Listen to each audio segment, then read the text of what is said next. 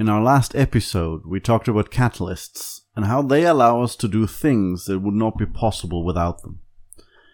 Catalysts give reactions an avenue to go down that requires less energy and makes it easier for this reaction to happen. This allowed, for example, the car manufacturers to create combustion engines with a more complete conversion of fuel into CO2, water, and energy using the so-called catalytic converter. There are many catalysts out there, and they can play crucial roles in various parts of our lives. One such group we will discuss today. We'll talk about enzymes. Enzymes are nature's catalysts that allow our bodies to do many things that would be impossible to do without it. From DNA replication all the way to food digestion, nature has made sure that our cells, and also the cells of bacteria and other life forms, have the ideal tools to make those reactions happen. Heck, they are so effective that scientists chose to isolate some of them and use them for our own purposes, because they're so good at what they do.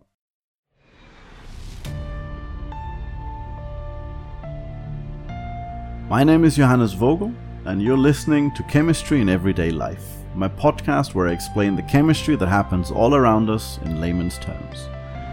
Chemistry is the study of the attributes and changes that substances can undergo, no matter if they're gases, liquids, or solids. And believe me when I tell you that this happens everywhere around us at this very moment.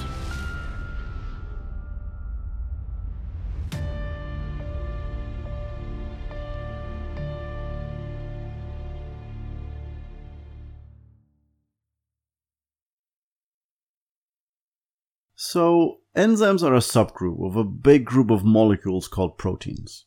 If you want to know in general more about this group of molecules, check out the 4th episode of this podcast where I discuss what exactly proteins are. In a nutshell, proteins are molecules made up of one long chain, often with many hundreds or even thousands of chain links. These links or subunits are called amino acids.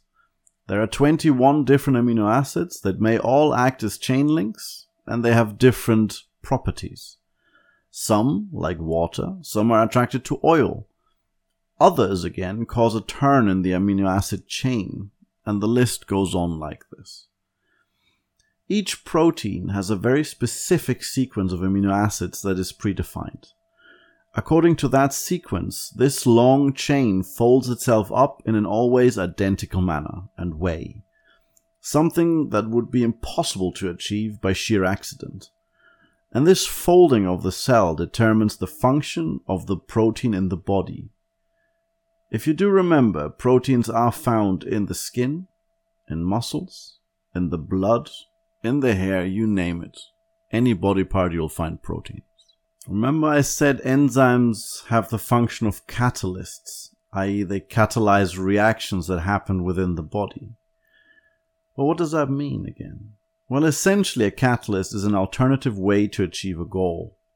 It allows a reaction to occur under conditions that require less energy than without the catalyst. And, very importantly, after the catalytic reaction is done, the catalyst is reformed and can do the same reaction again. So enzymes do just that within the body for one very specific reaction each time. There is a huge and vast amount of enzymes in the human body alone. They're typically divided in groups according to function. To talk about all subgroups of enzymes would completely destroy the framework of this podcast, so we'll focus on something that we can all appreciate. Let's talk about food. So, when we talk about food, we have to look at the digestive system. To be more exact here, let's look at the enzyme pepsin that is found in the human digestive system, but also in the digestive system of many other animals, many vertebrates.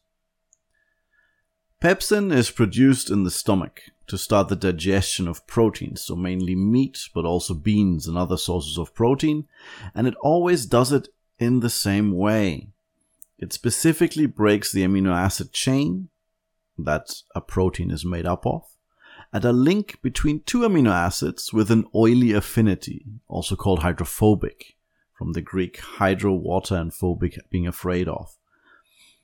I spoke about this in a different episode of this podcast, that amino acids have different properties, and some of them are more likely to associate with fatty and oily substances, others like water more, for example. So in this case, 2 oily amino acids. I'm trying to think right now off the top of my head of 2 or 3 amino acids that you might have heard of.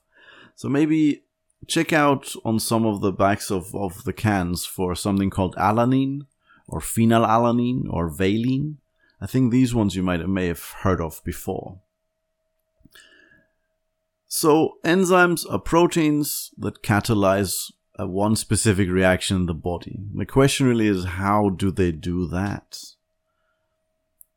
So, as I said before, catalysts lower the energy needed for a reaction to occur. In the case of enzymes, you need to imagine a big protein mass all wrapped up, and one particular part of the surface of that big protein mass allows the reactants, i.e. the 2 substances or 3 substances or just one substance that is part of this reaction, to bind to it.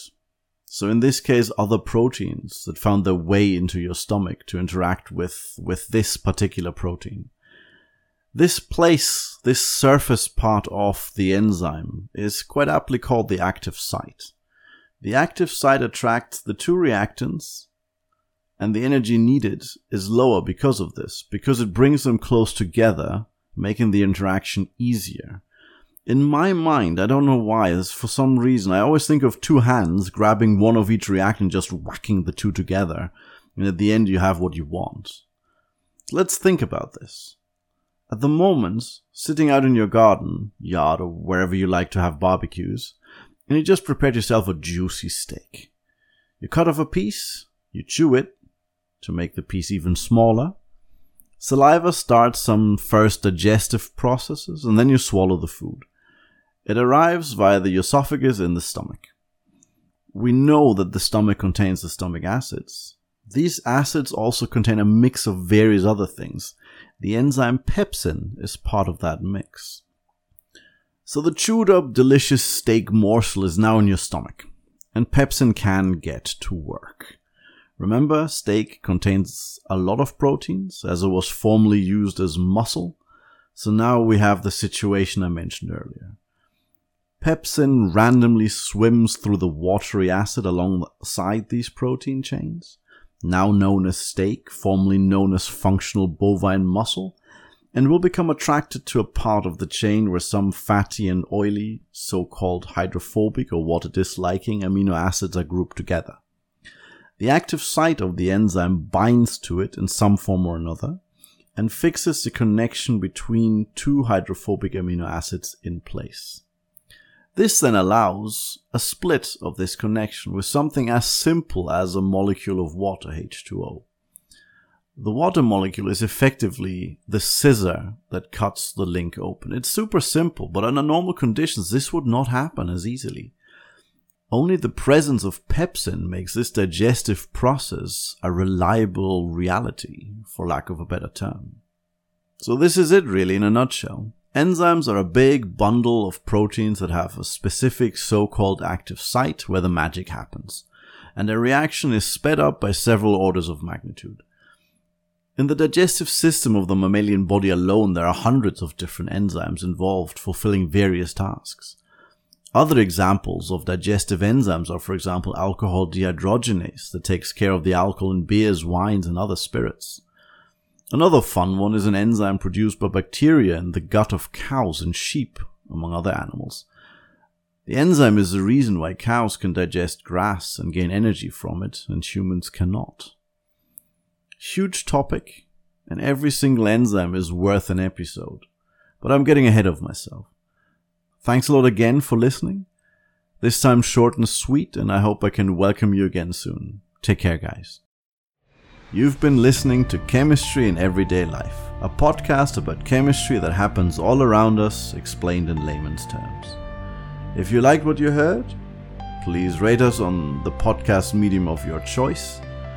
Alternatively, you can leave comments on Twitter under @chemistryinEVE1 or send me an email under chem.podcast@gmail.com. That's chem.podcast@gmail.com. Thanks a lot for listening, and I'll see you guys next time.